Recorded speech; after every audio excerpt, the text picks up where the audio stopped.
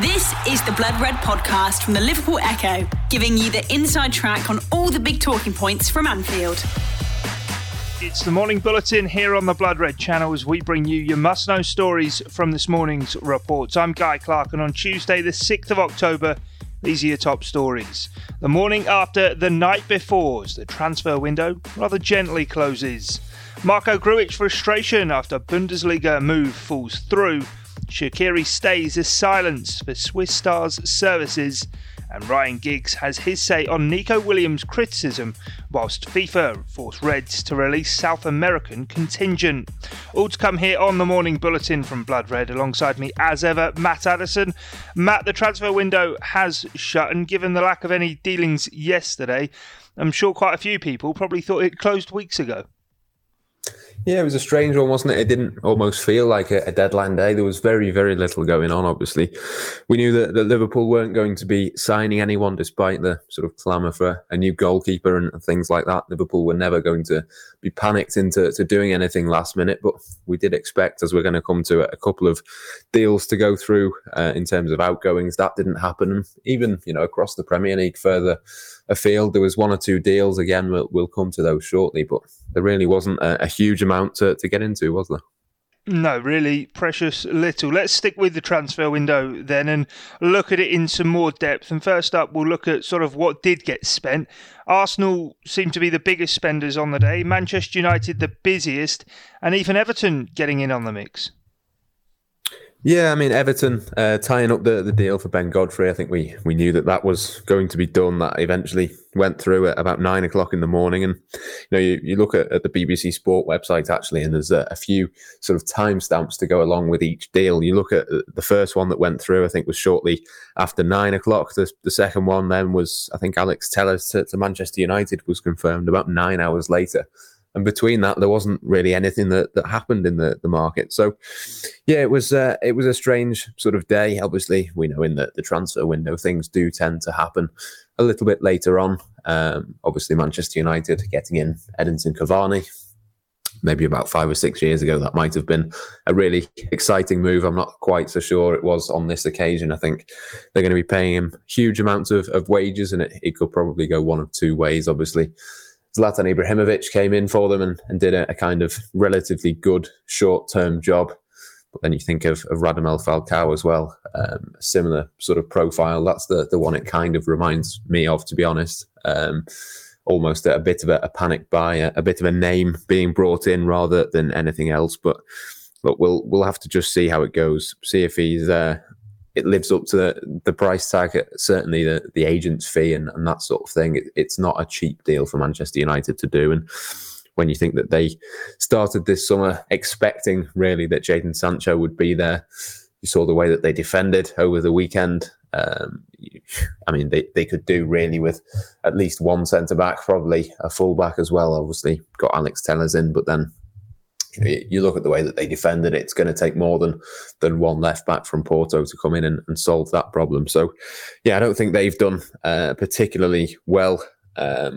Not a great day for them. I'm sure there'll be plenty of frustration there. I suppose the big winners really, apart from Everton, obviously Ben Godfrey is a very good signing for them, but I think probably Arsenal finally getting Thomas Partey in after so many weeks of wanting him and trying to get that deal done. Arsenal finally coming to the table and very, very late in the day, just about getting that deal done in time. Went through about 11:15, I think, so about 15 minutes after the deadline. But obviously all the paperwork and that sort of thing has gone through in time. So, yeah, it was a decent move for them, I think, a really good midfielder. And I think, obviously, they went for a few different players. I think Houssem Aouar was another one. I'm a big fan of him, but I think Thomas Partey could be, a really good signing for Arsenal. And it just makes things interesting in that top four race.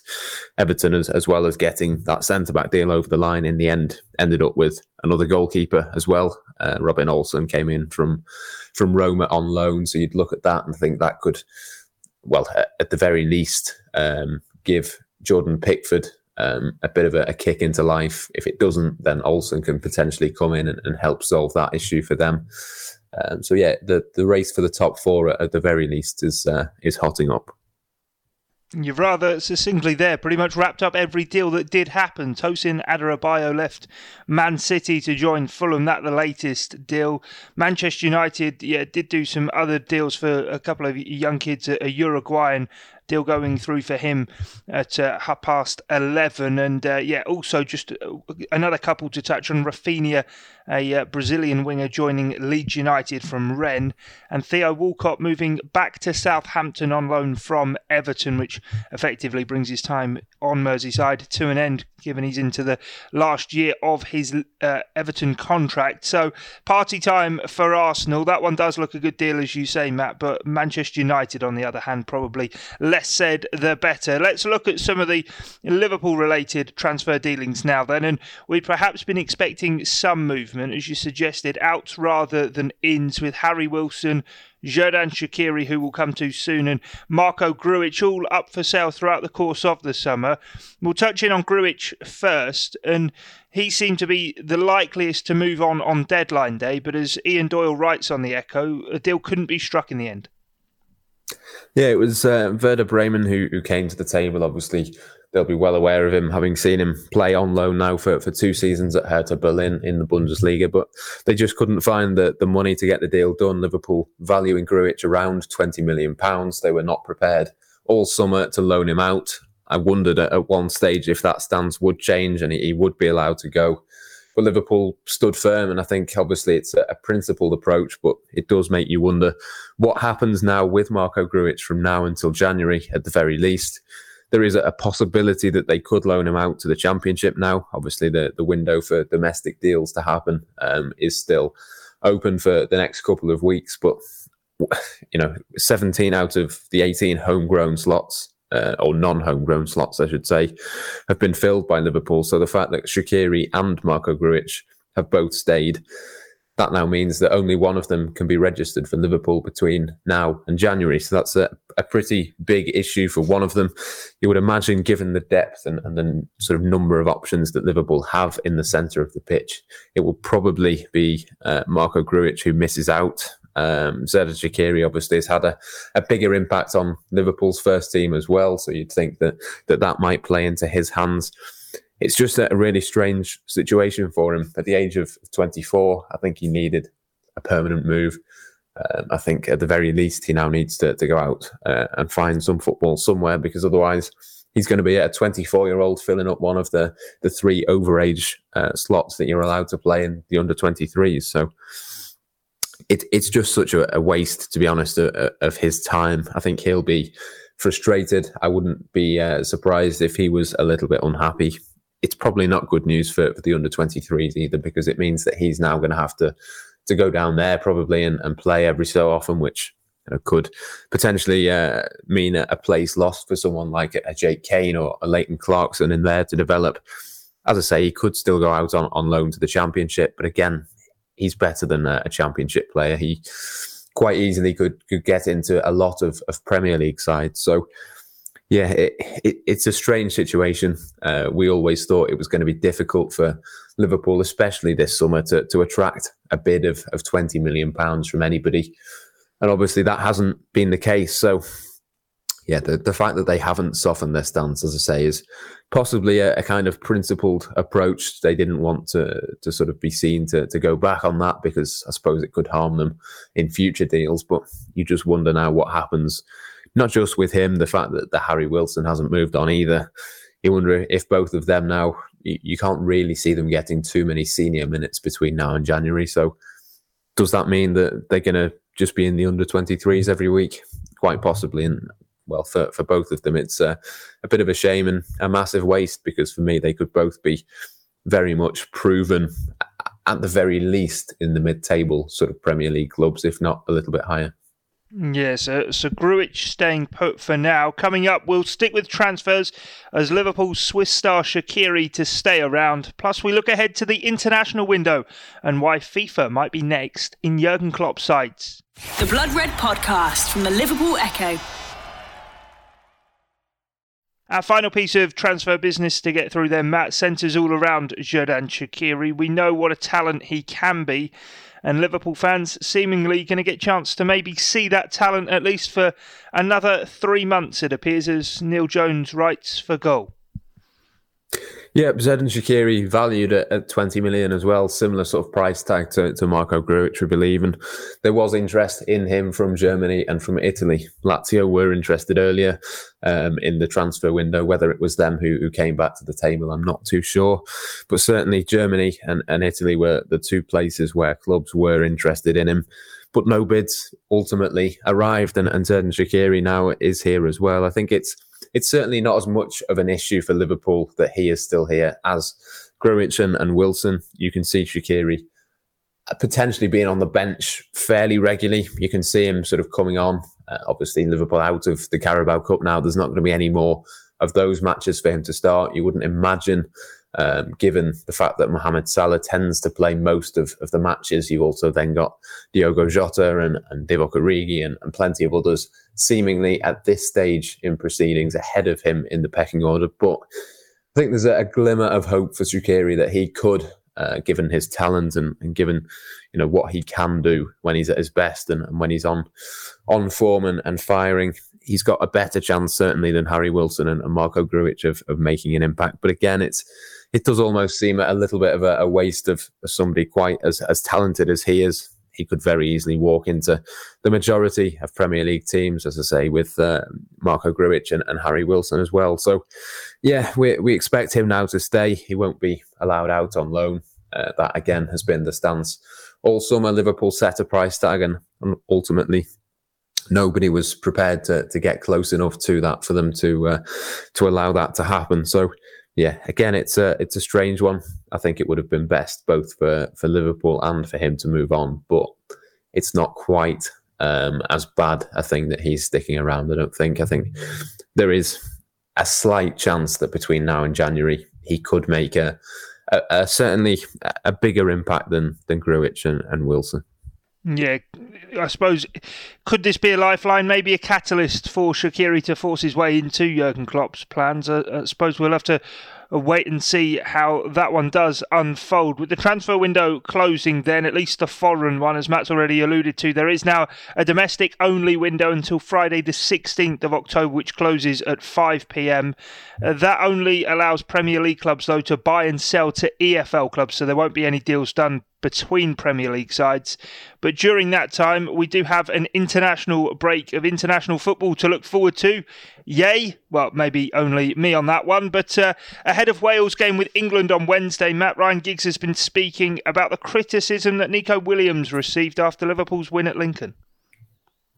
Yeah, I think, generally speaking, I agree with him that the general message really is, that Nico has to learn to deal really with the online abuse that we've seen. And sadly, that is ultimately the case at this stage. It comes with being a footballer for a club as big as Liverpool. Unfortunately, social media being the way that it is, it's almost inevitable really, which is a sad situation. It's not something that you would like to be sat here in an ideal situation. You wouldn't have to just put up with it and deal with it. But unfortunately, I think that's kind of the situation for all young footballers coming through now. It's obviously part and parcel, as Ryan Giggs says, of sort of a young player's life, is that they are inevitably going to be on social media, and then it's a case of how you deal and manage obviously that situation. So it's a similar message, I think, to Pep Lijnders, what he said a few days ago in his press conference before the Carabao Cup.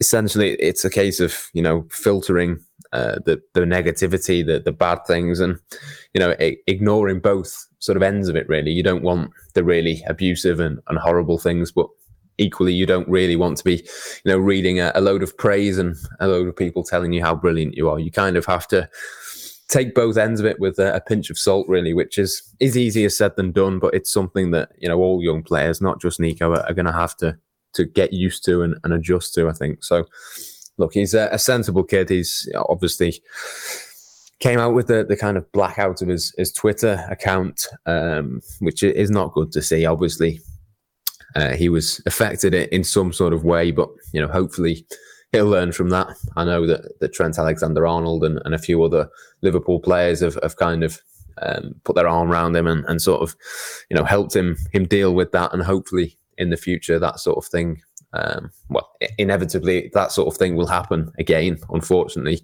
But hopefully he's now in a better position to be able to deal with that in future. Yeah, I hope that certainly is the case for him. But straight after the international break, of course, Liverpool play Everton in the Merseyside derby in a 12:30 kick-off on the Saturday, despite both clubs having players travelling across the globe to South America, which appears to be somewhat of a COVID hotspot, Matt. And the Mail Online reporting that regardless of any health and safety risks, FIFA are going to force clubs to release their players to play for their countries. Yeah, it's a really interesting story. It comes from the New York Times a couple of days ago, and something I wrote on the Liverpool Echo website just a couple of days ago as well. Liverpool potentially losing up to, I think, 20 or 21 players to international duty. Obviously, Alisson Becker now injured, so he won't be travelling. But essentially, FIFA are going to order Liverpool and every other club as well, of course, to release players for internationals. Effectively, those internationals have to be competitive games, but they are effectively saying that these players do have to travel. There's no sort of choice element in it. So clubs, understandably, as you say, they're going to be reluctant to let players go, particularly long distances, particularly to COVID areas or particularly areas where that is prescient, as in South America. But Fabinho, Firmino, they're obviously now going to have to travel to South America. I think Brazil play Bolivia and Peru. And those games are both World Cup qualifiers. So FIFA deeming those games to be competitive, of course. The Nations League is competitive as well. I'm not sure quite whether I agree with that sort of description of it. I don't think it's particularly important, but there we are. So any sort of England players, they won't have a choice in the two Nations League games that England will play. Effectively, the New York Times saying that FIFA will force clubs to let players go for competitive games. In theory, we talked about that Wales game. In theory, Liverpool could stop any players playing for England or Wales in that game, as it is only a friendly. But ultimately, there's not really a great deal of chance that will happen, I don't think. Obviously, Wales and England next to each other, there's not really a huge COVID threat, or certainly not an increased COVID threat by moving around in this country. That, of course, would be more of an issue of fixture congestion and not wanting the players to be tired out. So potentially could ruin a relationship with Gareth Southgate and England, and it's probably not a good look for Liverpool to be doing something like that, even if the international fixture is quite ridiculous as it is. The fact that England have to play 3 games, I don't think a lot of people have possibly realised that yet. The fact that England, I think, play 3 games in 7 days, one of which is a friendly at a time when, clubs, I think we've seen Tottenham in recent times had to play 4 games in the space of about 8 days. Liverpool and other clubs are going to find similar things over the next few weeks. It's a crazy schedule, and England, do they really need to be playing friendlies at this moment in time? I'm not convinced that they do. But in terms of COVID, in terms of FIFA, I think Liverpool's biggest concern will be those Brazilian players, of course. I mean, it's especially difficult with fixture congestion and that sort of thing anyway. I think it's late on the Wednesday, the second Wednesday of the international break, that Brazil play. Those players are then going to have to travel back, and Liverpool, of course, as you say, their game at 12:30 on the Saturday, so it's the shortest possible turnaround time for Fabinho and Firmino to get back in time for that Merseyside derby. But again, there's nothing Liverpool can do about it, and unfortunately, there is that increased risk that 1 or 2 players could pick up COVID-19. I think it's inevitable, really, that someone somewhere in the Premier League will go on international duty and bring it back. That is just, what the increased amount of travelling will do. So, a difficult situation. FIFA haven't exactly helped out the clubs on this occasion, but I suppose they will argue it's not in their interest too. But it's a difficult situation, and one I assume that Jurgen Klopp won't be completely comfortable with.